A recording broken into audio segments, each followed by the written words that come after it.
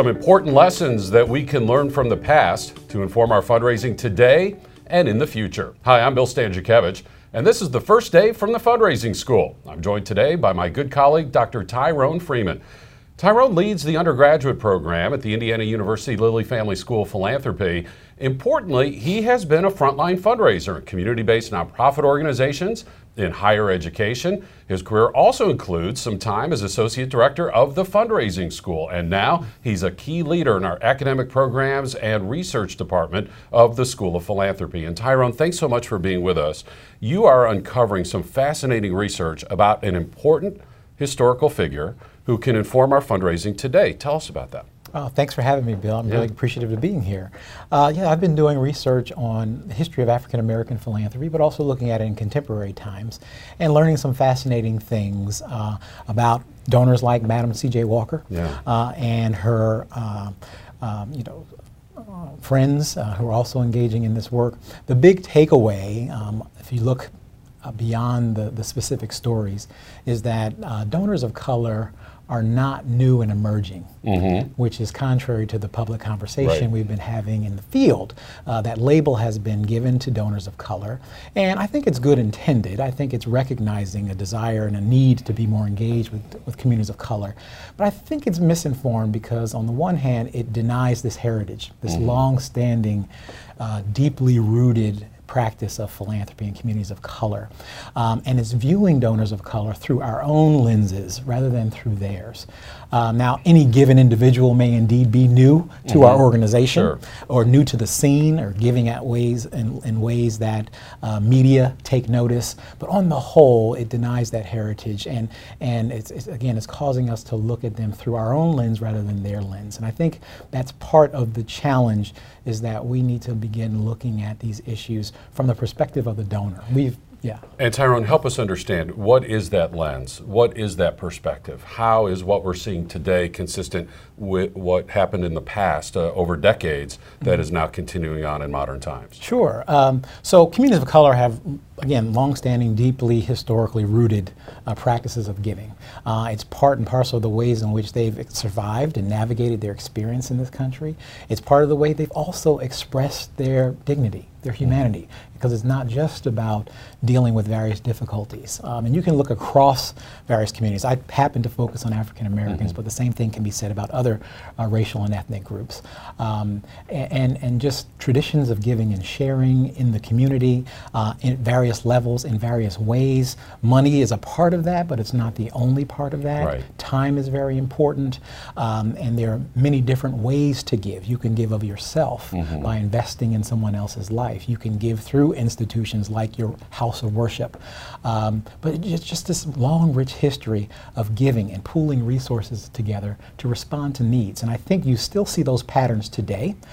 They're difficult to measure, difficult to track. You also see people who are engaging in what we would more traditionally think about as philanthropy in terms of the formalized gifts, and beginning to use more of the formalized instruments of giving, donor advised funds, family foundations. These tools are being used by donors of color as well, but doesn't get a lot of attention or may not be broadly understood by the field.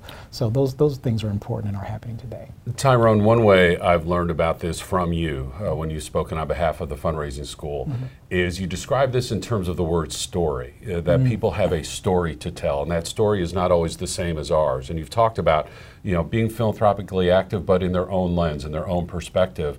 And you've been a successful fundraiser yourself on the front lines at the community level in higher education. You're very well familiar with the Fundraising School and the people who we serve. What advice do you have for fundraisers, especially since the vast majority are Caucasian? The vast majority are female.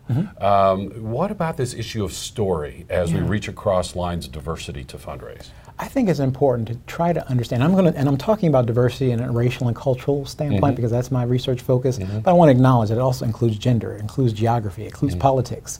And so it affects everybody. But I think it's very important to recognize that donors of color are not waiting for the rest of us to discover them. Yes. Right? They're very active out there doing their thing, as they've been doing across the generations. And so it's important, I think, that we become educated about those things, become more aware. We may not simply not recognize them. But there are organizations like Black Women Give, there are giving circles, there are Black benefactors, the Young Black and Giving Back Institute. All of these vehicles are people coming together to engage in philanthropy. And so when I think about what to tell fundraisers, I usually think about it in terms of organizations and fundraisers that have no history of engaging these communities, and there are also organizations that do have the history, but I think the issues are different. So for organizations without this history, I think it is taking a hard look at who exactly is in your donor base, and who have you reached out to, who have you not reached out to, and what can you do to begin to understand those donor stories. We can easily say, well, we may have invited them to our event, but they didn't come. But then we tend to move on to the next event. We'll say, well, wait a minute, let's lean into that. Why didn't they come? Why didn't they respond to this particular solicitation? What can we learn? We do that in so many other ways. We want to know exactly what's motivating and what makes the donor tick so we can properly reflect that in the cultivation and in the relationship. I think we should be able to do this when it comes to issues of race and culture as well, too. Understand these broader traditions, but then move in and understand this particular individual and his or her preferences and needs, and how can we begin to reflect that? Then I think when there's organizations that do have the history, I think one of the challenges there tends to be looking at implementation of practices in fundraising, developing the resources to fully invest in it, and to engage the process from that standpoint. So they may have a base of donors that they've been actively working with, but sometimes the execution struggles or limited resources prevent them from engaging even more. So I think it's ways to think about, if we're not engaging them, how can we ask different questions? How can we push ourselves to reach out, to find out their stories, and then reflect those back?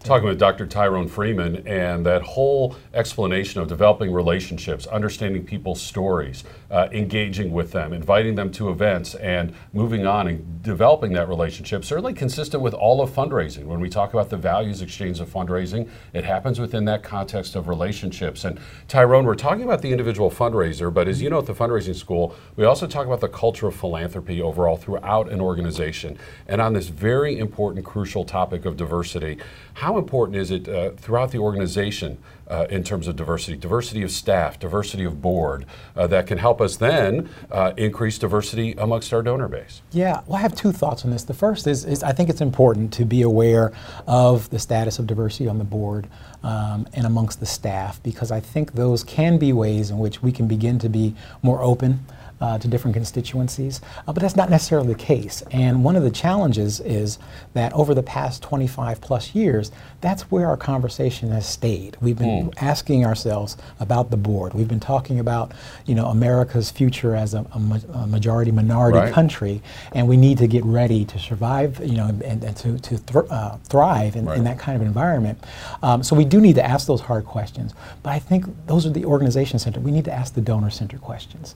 Who are our donors? How are we engaging them? What are these diverse traditions of philanthropy that might inform the ways in which we might approach them? And then what are their specific needs and interests so that we can truly tailor this? I think when we can move in closer to donors of color and begin to understand them on their own terms, again, not on ours, not from the new and emerging standpoint, but from people who have been doing this in various ways, recognizing that the term philanthropist may not mean anything to them.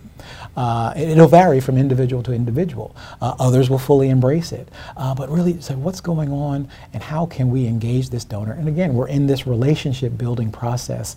This is part of what we do and what we owe to our donors. If you go on Amazon and you look for a book, right? Yeah. And then you go on your social media account, there start to be ads about that book that you just looked for. And that's because the for-profit sector has recognized that personalization is important and understanding your behaviors and your interests are important.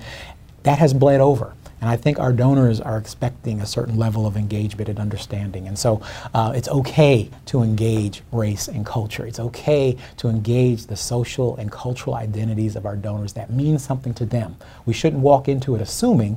We should ask questions, as we do as a part of the cultivation process, and then use that information to inform our strategy. There needs to be an intentionality about this in the work that we do. Absolutely. I know the book is not completed yet, but folks listening to and viewing the podcast are going to want to look for this book when it's published. Do we have a title yet that we can look for? You talked about Amazon. What do I enter in Amazon besides Dr. Tyrone Freeman? Well, currently the title is Equally Generous and American, The Philanthropic Life of Madam C.J. Walker. Okay. Yeah. Well, we will be watching for that, and you can find Dr. Tyrone Freeman's research right now on our school's website at philanthropy.iupui.edu. And if you add a / followed by the fundraising school, you can also find information about the fundraising school, our public courses, our webinars, these podcasts, and information that can help you make a difference with your fundraising. I'm Bill Stanczykiewicz, and you are up to date on this first day from the fundraising school.